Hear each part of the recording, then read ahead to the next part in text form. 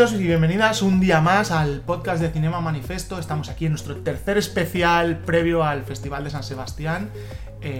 Y como ya dije en el anterior, voy a ir rápido, vamos a presentarnos lo primero.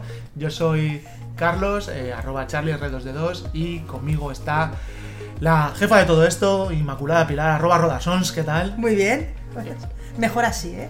Más rápido, ¿no? Sí, porque no me voy guardando las ganas de hablar. Sí, además, como dijimos que ya tenemos que hacer el previo de que en el festival tienen que ir entre 20 y 30 minutos a una tirada. Exacto.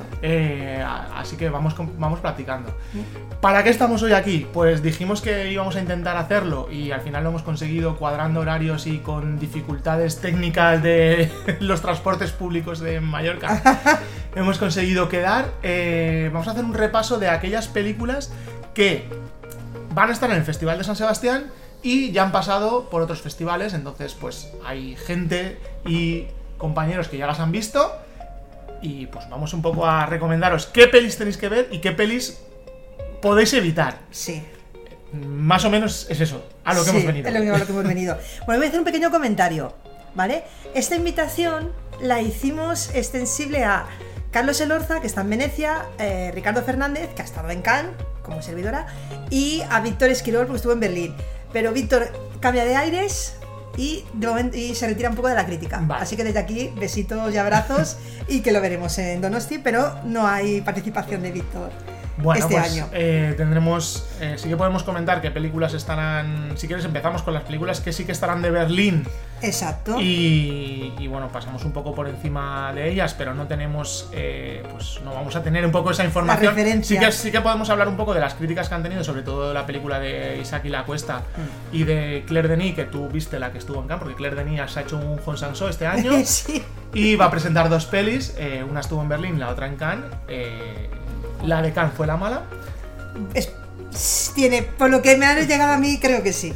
Y bueno, si quieres damos el repaso a esas películas de Berlín y luego vamos un poco a las que sí que tenemos comentario de vale. Y nos podemos hacer más extensivo. Y podemos ir indicando si nos hemos metido o no. Exacto. En nuestros horarios. Bueno, estuvo en Berlín Sublime, de Mariano Biasin. Yo me la he colado en mi horario. Yo también. Bien, Sublime, que además recibirá el premio Sebastián Latino en el Festival de San Sebastián, y yo también me la he puesto en el horario. También estará, atención, Mutzenbacher. ¿Has visto que yo te dejo que leas tú los títulos claro, complicados? Ahí estamos. Mutzenbacher, de Ruth Beckerman. Bueno, esto es fácil. Yo esta no me la he podido colar. Yo tampoco. Tengo una opción por ahí haciendo un cambio, pero de momento no me la he colado. Bueno, hay que decir que creo que realmente las películas que van a estar de Berlín en San Sebastián, no sé si hay alguna que recibiese premio en Berlín. La de Claire Denis se llevó mejor dirección. Exacto. Puede ser, sí. Y Manto de Gemas también recibió un premio. Sí. Exacto. Sí. La de Claire Denis yo la tengo en el horario. La de Manto de Gemas también la tengo en el horario. Además era una de las pelis que más quería ver este año, Manto de Gemas, porque no tanto a lo mejor por temática, pero por comentarios que he escuchado, parece ser un poco la de... O sea, me ha recordado a la película mexicana del año pasado... Noche de Fuego. Sí. Que esta la vimos en Cannes el año pasado. Y que desde Cannes llegó con súper buenas críticas. Y Manto de Gemas pues me ha recordado un poco a ello por las buenas críticas recibidas. Entonces tengo muchas ganas de verla. También estará Unrest, de Cyril, bueno, aquí ya está, de Chauvin, o como se diga, yo lo siento mucho.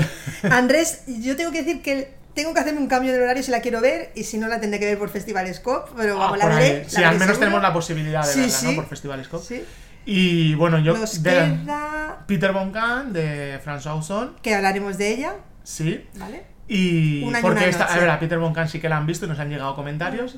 Sí. Y Un año una noche, de Isaac y la Cuesta, que la comentamos cuando hablamos de cine español, que bueno, ya comentamos que era una de las pelis que más ganas teníamos de ver y que efectivamente nos las hemos metido en el horario los dos. Sí. Así que... Bueno. No, realmente a Berlín le hemos hecho mucho caso, Sí. Le hemos hecho mucho caso. A ver, a Cannes es más difícil porque, claro, de Cannes va todo. Entonces, un montón de películas. Entonces, si queremos ver la sección oficial, alguna cosa propia del Festival de San Sebastián, pues claro. Pero así todo. A ver, un varón. ¿Tú te la has podido meter a un varón? Al final sí. Bien, tú sí, yo no, porque me he puesto otra de Venecia. Pero bueno, un varón no. Mi país imaginario, Patricio Guzmán, yo ya la he visto. A ver, Es Patricio Guzmán, un respeto. Hay que verla. Hay que sí, verla. yo creo que, a ver, es de las pelis que hay que verla, aunque yo creo que aquí ha bajado un pelín el nivel, no, o sea, no es el botón de nácar, no es las Hombre, es últimas. que el nivel de aquella es de la que trilogía de la cordillera, sí, exacto. es muy alto. 1976, Manuela Martelli, la tengo en mi horario. Yo también la tengo. Bien, ahí estamos. La Jauría, también la tengo. Sí. Tori Loquita. Tori Loquita podemos Yo hablar sería de luego. las que diría de no meterla. Yo. Que si quieres comentamos, porque decíamos del Festival de Berlín no teníamos comentarios, pero de aquí ya sí podemos ir un poco más a las recomendaciones de Ricardo en este caso. De Ricardo. De Ricardo. Espera, y las tengo aquí. Vamos a hacer un poco recomendaciones y nos centramos un poco, porque decíamos eso, en Cannes, pues, así a bote pronto, pues puede haber, yo que sé, 15-20 películas de Cannes que estarán en el Festival de San Sebastián. Entonces... A ver, yo le pedí de Cannes, le podemos hablar a medias entre Ricardo y yo, pues si Sí. quieres. Yo te digo lo que me dijo a mí Ricardo y que secundo, ¿vale? Vamos primero con las recomendaciones o las que tenemos que evitar. Es que tengo solo una a evitar. Ah, vale. ¿Vale? Y que encima no es de Cannes. Ah, la que vale. me ha mandado Ricardo no es de Cannes y es la de Peter von Cannes, que es Vale. la de que está en François Berlín. Ozon. François Ozon. Que a ver, que se evita en el festival. Sí. Que sabemos que vamos a lanzar de cabeza Sí, a ella a cuando ver. la estén en el cine. O sea, Yo de que- momento me he quedado sin entradas, pero ya No, digo, yo si, ya con- si directamente no me la puse. si consigo entradas en el último momento, sí que la quiero ver. Entonces, recomendaciones de Ricardo Fernández del Contraplano. La de Mia Hansen-Løf, que yo creo que estamos de acuerdo todos en que hay que meterla en los horarios.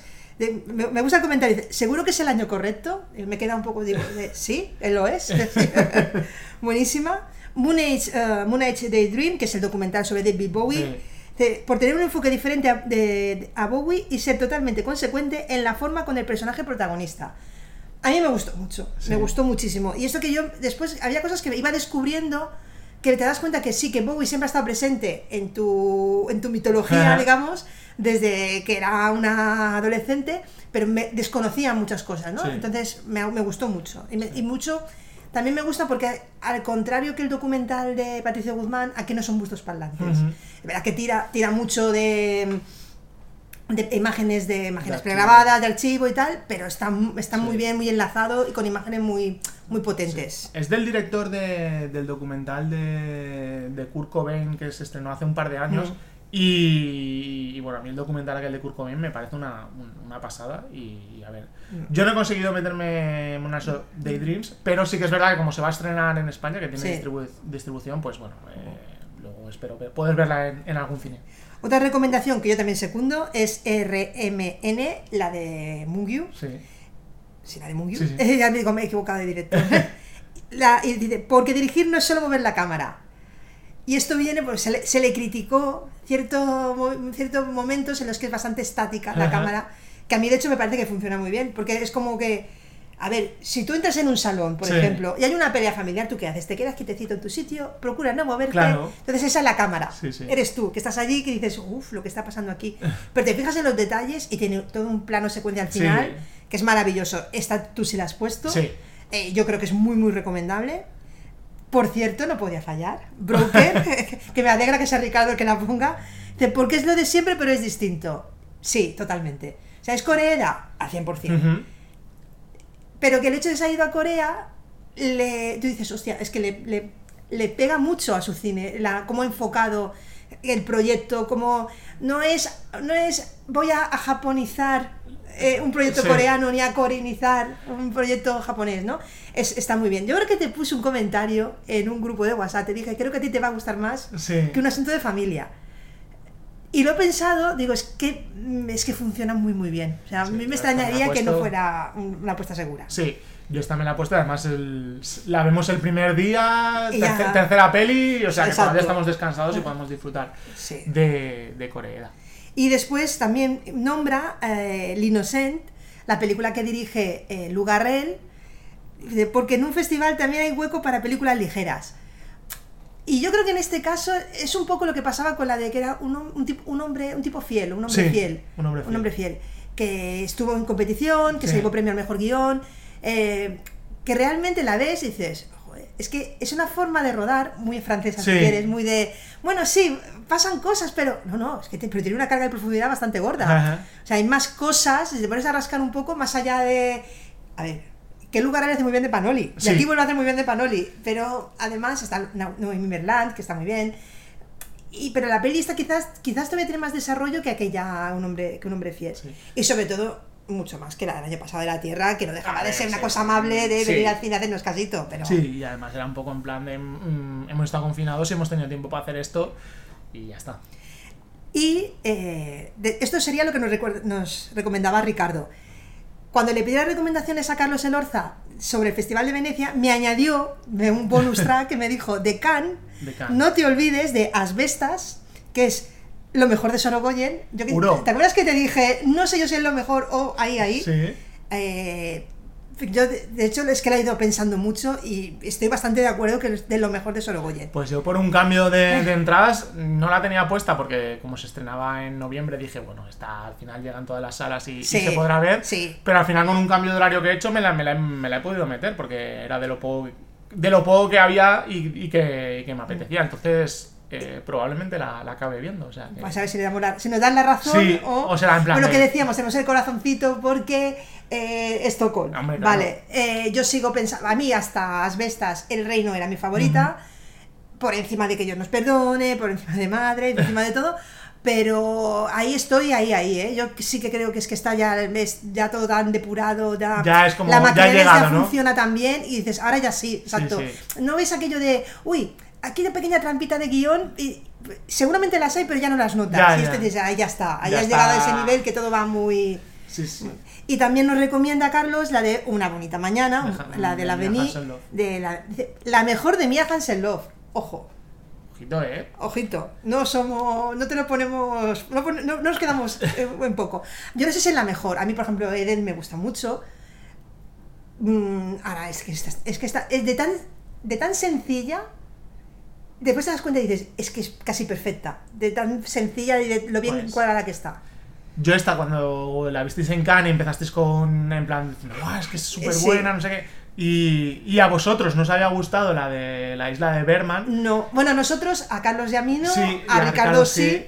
Pero bueno, eso, que no habiendo gustado esa, yo vi la isla de Berman y a mí sí que la verdad me gustó bastante. Y yo creo que te va a gustar más. Y claro, en el momento que me dijiste, no, es que estás mucho mejor, y fue como de cabeza. Sí. Además no es muy larga y muy bien. Y esto sería, a ver, ¿qué más cosas hay de Cannes? Un segundo, voy a seguir por aquí. Después, porque ahora me he acordado, claro, vale. Hemos empezado tan a saco que no hemos comentado la última noticia que ha removido los cimientos del festival con nuestro amado Ulrich Siel. Sí. Que si nos quitan una película. Bueno, en Toronto ya han decidido quitarla, pero... Bueno, yo en ese sentido me gusta más la postura del festival de que la quite un juez. Es que les doy mucho la razón, porque al final es como, ¿por qué vamos a prejuzgar una cosa que al final, es lo que dice Rebordinos? Si el periódico que ha sacado... Bueno, lo comentamos para que no lo sepa, que imagino que no seréis muchos, porque todo el mundo se habrá enterado. La última película de Ulrich Seidel, Esparta, en Austria o Alemania ha salido el diario Spiegel que ha denunciado que ha habido malos tratos laborales con los niños en el rodaje de la película, no indicándoles pues que la película trataba tema de pederastia, de que no se han respetado horarios y demás. Rebordinos, para mí tiene muchas razones en plan de, vale, si el periódico tiene pruebas de estas acusaciones, que las presentan ante un juez, que el juez paralice la distribución o que nos diga en plan de qué es lo que hay. Sí, a mí a veces la decisión, por ejemplo, de Toronto, es decir, si ahora, por ejemplo, fuera algo que se sabe, que aunque no hubiese un juez, pero dices, no, se sabe que Seidel ha hecho esto, o en el propio reportaje ya hay pruebas gráficas. Entonces dices, mira, pues no te queda más remedio que, oye, mira, retirarlo. Pero esa cosa de, uy, lo quitamos porque no queremos lío, que es un poco, me parece, la sensación que tengo yo con Toronto. También te digo una cosa. No sé.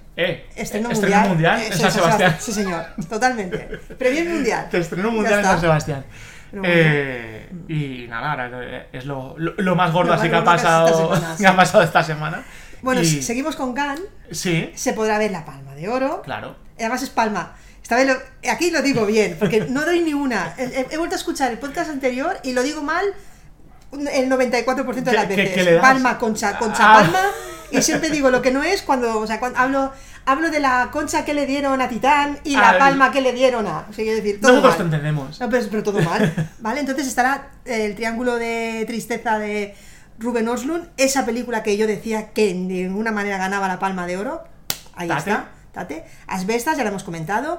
Crímenes del futuro de David Cronenberg, premio Donostia. A ver, esta la hemos hablado tú y yo. Y a mí, gustándome mucho, creo que lo que me pasó con... O sea, me gusta mucho, está muy bien. Lo que creo que ya no me impresiona David Cronenberg, como me impresionaba. O sea, tú ves Crash y te dejas sentado en la butaca, ahí, culo torcido, que decimos. Esta sí, pero creo que ya hemos, en estos años entre Crash, Titán, digamos, ya, esa evolución del cine, ya estamos como más Crímenes acostumbrados, del futuro, ¿no? ya me parece que bien, estéticamente sobre todo, llama mucho la atención. Pero bueno, quizás no era... Yo me pensaba que sería más pesadilla de lo que es. Pero bueno, siempre vale la pena ver un Cronenberg. Sí. El corto Cuerdas, que lo hemos visto tú y yo en el Festival Scope, que la verdad que está muy bien. Sí, muy recomendable. Muy recomendable. La montaña de Tomás Salvador, que esta no sé por qué no lo vi, no sé qué hice con los horarios en Cannes, y yo la recupero el primer día en San Sebastián. Gotland, estoy ahí con mi islandés, a ver si consigo las entradas. Todavía no las has conseguido. Todavía no las he conseguido, no. El agua, de Elena López Riera, está súper recomendada. Sí, yo ya te digo, ya he conseguido entradas para el agua después de llorarlas mucho, así que la veré sí o sí. Vale. Bueno, un corto y el corto de Vigan, que yo estoy a ver, banderitas sí, y encima Vigan, póngame 3, ¿vale? Sí. Y ya está, esto sería un poco el repaso de Cannes. A ver, un montón de Cannes. Bueno, de Cannes pues nos quedamos un poco con el evitar a los Dardenne. Evitar a los Dardenne. Es una pena. Más que nada, a ver, la pelea de los Dardenne, ahora entre nosotros, que no nos escucha nadie. Pero tú te acuerdas de... Yo siempre recuerdo la salida del Victoria Eugenia, del pase de Cafarnaún. Sí. Que yo salía yo antes, 10 minutos antes de otra peli, y vine para veros salir. Viniste a ver la reacción. Y recuerdo... Ahí estamos. Por tercer podcast consecutivo. Y yo me acuerdo tu reacción, de que no te había gustado. Aquí creo que no es lo mismo. Aquí lo que pasa es que dices que sí, que desde el minuto 1 ya he entendido cuál es el mensaje de la película. No hace falta que tus personajes te repitan lo mismo en ciclos de 10 minutos. Ya.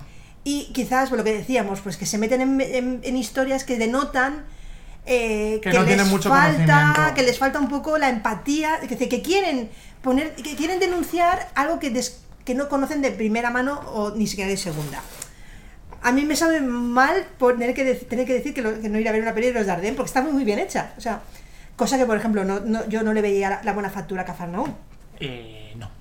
Esta sí, a pesar de que se mueve en unos ambientes muy desfavorecidos, tiene una factura aunque está muy bien, pero dice que sí, tíos, que os he pillado. Que ya has entendido. Hacerme un corto, os he entendido. Entonces sí, sería la peli a evitar. Sí. Bueno, ayer acabó el Festival de Venecia. Tenemos nuevo León de Oro, que no sé si estará dentro de esas recomendaciones que nos hace Carlos Elorza. No, porque no está en el León de Oro, no está en el festival. Pero no nos la ha hecho en plan de para casa cuando llegue. De hecho, hay que leerse. Ahí sí que recomiendo leer su crónica. Es que yo venía un poco por eso. Yo ya venía a de hecho, buscarla. le estuvimos comentando por WhatsApp y era como... Me dijo, le ha salido muy bien la jugada a Laura Poldras. Digo, vale. Vale. ¿Vale? Entonces, sí, a ver... Yo venía un poco por eso, porque ya leí un poco la crónica, que a él mucho no le había gustado la película. Creo que tiene bastantes problemas en el planteamiento de la película. A ver, un segundo, aquí. De Venecia. Sí. Cederas de Venecia, me dicen. Recomendadísimas. Treuken Lauken, me encanta. Que es de la productora El Pampero, de Mariano Ginás. Adorado, la verdad es que yo ya le tengo mucho cariño a Mariano Ginás, que nos dio La Flor, que la pudimos ver durante la pandemia, durante el confinamiento, y que sí, que es una peli que te exige mucho, son 13 horas de película. Que la puedes ver, está claro que la ves en partes, esto ya está como muy... Está muy pensada, es en muy parte episódica, exacto. Sí. Pero a mí me parece que vale muchísimo la pena. Sí. Entonces, desde la mía productora, y me dicen, esta prima de La Flor e Historias Extraordinarias nos hace sentir el placer de que te cuenten una historia por el placer de contártela. Pues si te digo que esta peli me la he puesto yo el último día... ¿Tú el último día? Sí. A las 4 de la tarde. Son 4 horas, terminarás a las 8. De 4 a 8 y luego a ver el palmarés. Sí, yo me la he puesto 22 y 23 de 10 a 12 en dos partes, sí. Pues yo me la he puesto de golpe, así que, bueno. También esperaba un poco al comentario, porque sabíamos que Carlos le iba a ver y era en plan de, bueno, a ver qué nos llega de Venecia, a ver si merece la pena metérselo o no, y al final pues... En este caso, a ver, en otras a lo mejor puedes estar más de acuerdo o menos, pero en este caso, como a todos nos ha gustado la flor... Claro, exacto. Y a todos nos ha gustado bastante lo que hemos visto de Mariano y Inás, entonces yo creo que aquí nos podemos fiar de la recomendación. Y además eso, que cuando vimos que eran 4 horas, era en plan de, uy, con esta gente detrás y que dure 4 horas, a lo mejor va un poco por el sitio. Y encima, el comentario de... que te cuente una historia con el placer de contarla, es como, uy, esto es muy Mariano y Inás. Sí. Entonces es como... Creo que sí que había que meterla. Sí.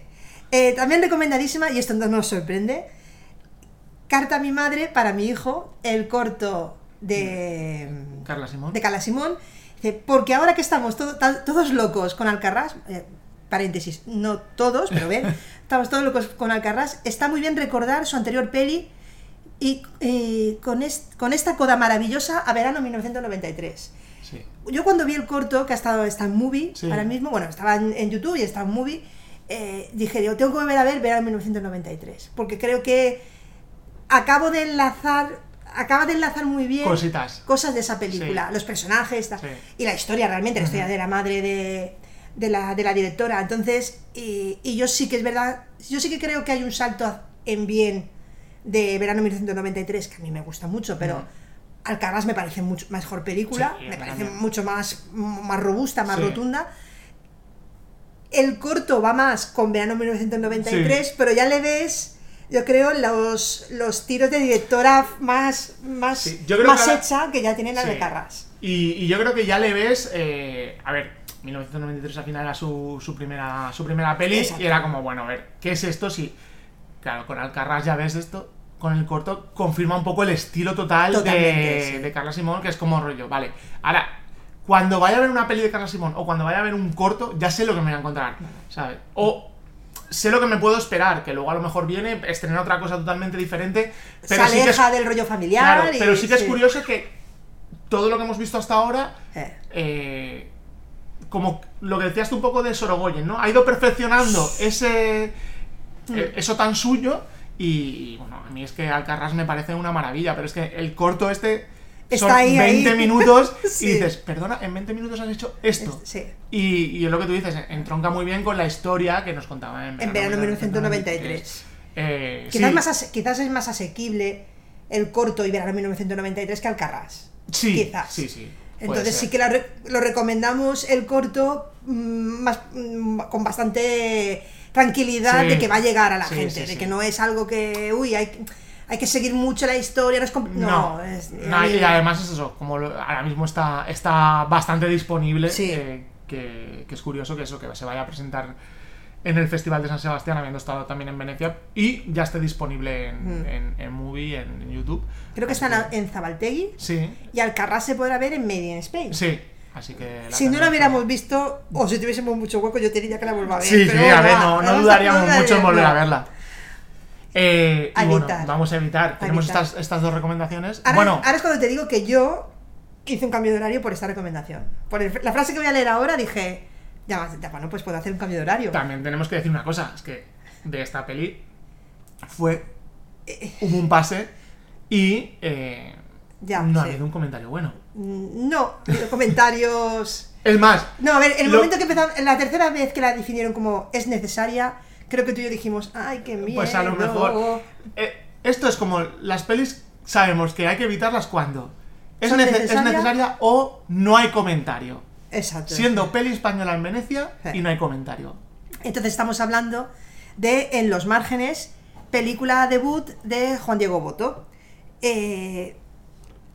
Comentario de Carlos. Porque se pasa mucho de frenada en su retrato de los desfavorecidos... Y no la salvan ni Penélope Cruz ni Luis Tosar. O sea... pues con una peli no te la salve Penélope Cruz ni Luis Tosar... Es que no hay nada... Es que es muy insalvable, Porque claro, tú puedes decir, mira, con estos dos... A ver, hemos visto pelis de Tosar que la salva Tosar. Sí. Y quizás Penélope Cruz no se ha metido en esos proyectos tan de o estoy aquí para salvar toda la peli. O no, Hombre, no soy tan... Volver a nacer era un poco eso, ¿eh? Bueno, volver a nacer. Volver a nacer, totalmente, sí. Que esa peli a la que a mí me gustó cuando la vi y luego cuando la volví a ver dije, ¿por qué me gustó esto en San Sebastián? ¿Sabes? Pues y era un poco el... Sí. Pero bueno, yo creo que en ese caso Penélope Cruz, en esas pelis, es que ni incluso ella las podía salvar, porque eran desastres tan absolutos que era como, sí, Penélope Cruz está muy bien, pero no... A ver, vimos Mamá. Bueno, también. Vimos Mamá. Y tú dices, y ella estaba bien, claro. Sí. Y tenía 2 escenas que te arrastraban. Pero es que, que no podía. Es que ella, por mucho que hiciera. No podía soportar eso. Entonces, pues yo creo que aquí debe pasar un poco lo mismo. Sí. Y ya te digo, yo aquí dije, pues mira, claro que aquí la tenía puesta, era la segunda película del festival que me había puesto yo y era como, a partir de aquí, rehazte todo el festival. Pero bueno, oye. Con lo que nos entretenemos haciendo el horario, ¿o qué? Exacto. Pues, y estas son las recomendaciones y los a evitar. Bueno, a evitar tenemos claro que tenemos En los márgenes, Peter von Kant y la de los Dardenne. Tori Loquita. Y bueno, de recomendaciones, pues de Venecia, claro, no nos llegan tantas porque tampoco están tan pegados que no llega tanto. No han llegado tantas. Pero bueno, nos quedamos con la Argentina Trenkenlenken, es como...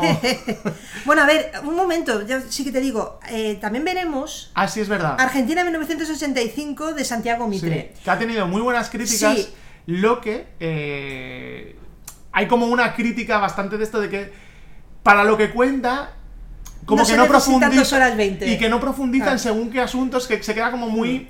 que utiliza también un tono de humor en según qué de esto y es como, a lo mejor es demasiado... Yo tengo que decir que le pedí a Carlos, dije, a ver, sinceramente, yo que tengo una relación un poco tensa con Santiago Mitre, de hecho tengo problemas con alguna película suya, digo, aquí me dijo, no, tranquilamente te va a gustar, dice, de hecho la veo como premio del público para bien, o sea...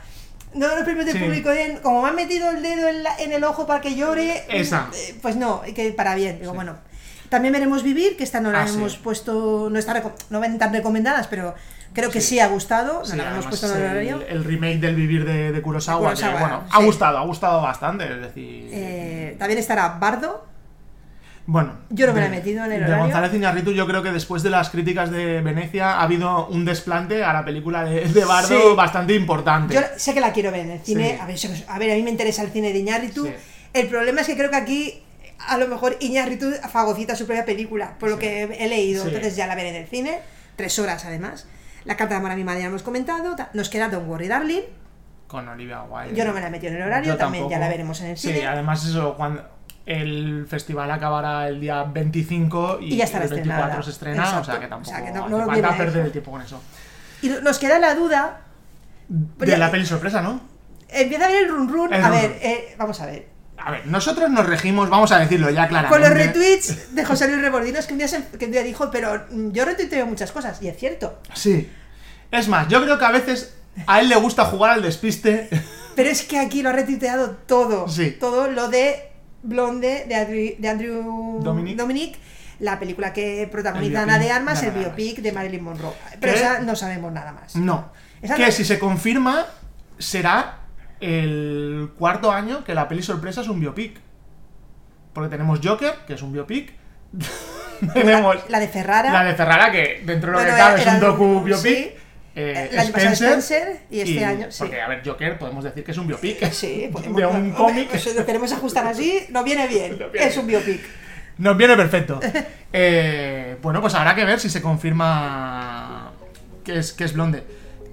¿Tú de todas formas te has metido el hueco para ver la peli sorpresa o directamente has dicho sea lo que sea? Mi hueco está ocupado por la Argentina Trenkenlenke. Así que, sea lo que sea... O sea, si al final las apuestas son que los retweets funcionan, ya la veremos. Y si no, pues a lo mejor... Claro, es que con esa recomendación me rindo, ¿sabes? No hay más. Además eso, Dominic Blonde se estrenará en cines también, llega por Netflix. Será más fácil de ver que la película argentina. Creo que la única película que me haría quitarme la Argentina ahora mismo, y no por las críticas que ha tenido, pero por la protagonista, sería Tar. Bueno. La que protagoniza la Copa Volpi, Kate Blanchett. O sea, Si nos dicen que la peli sorpresa es Los Fabelman, no te la quitas. Ah, bueno. Pero los Fabelman la veremos en el cine, seguro. Madre mía. Vamos, me dice que estrena Los Spielberg y no. Es más, el primer día me voy a hacer cola ya. Ya. A ver, sería bonito, pero No va a ser. yo le he perdido. Sí, yo también le he creo que perdido. hubo un momento de efervescencia que tuvimos todos de ¡ay! ¡Qué bien Spielberg! Pero no. Pero Va a ser me parece no. que no. Ahora, si lo fuera, tenemos que abrimos un podcast solo para eso. Sí. Ya te digo. Lo celebramos por todo lo alto. A ver, Exacto. sería un podcast en el que yo estaría todo el rato, pero... Sin introducción. Sin introducción. Esos gritos que están oyendo de fondo son los de Carlos Fernández. Y ya está. Los Fabelman van a San Sebastián, podemos cerrar el podcast. Exacto. En fin. Mira, Pues ya 30 está. minutos. Perfecto. Los hemos cuadrado. Pues ya ya está. está. Nos podemos despedir. Sí.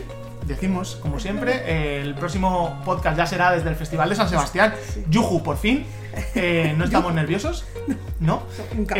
Nosotros nunca. Y bueno, como siempre, nos vemos, nos escuchamos aquí en el podcast de Cinema Manifesto. Nos podéis seguir en las redes sociales, @Cinema Manifesto, @Rodasons y @CharlieR2D2. Nos escuchamos en la próxima.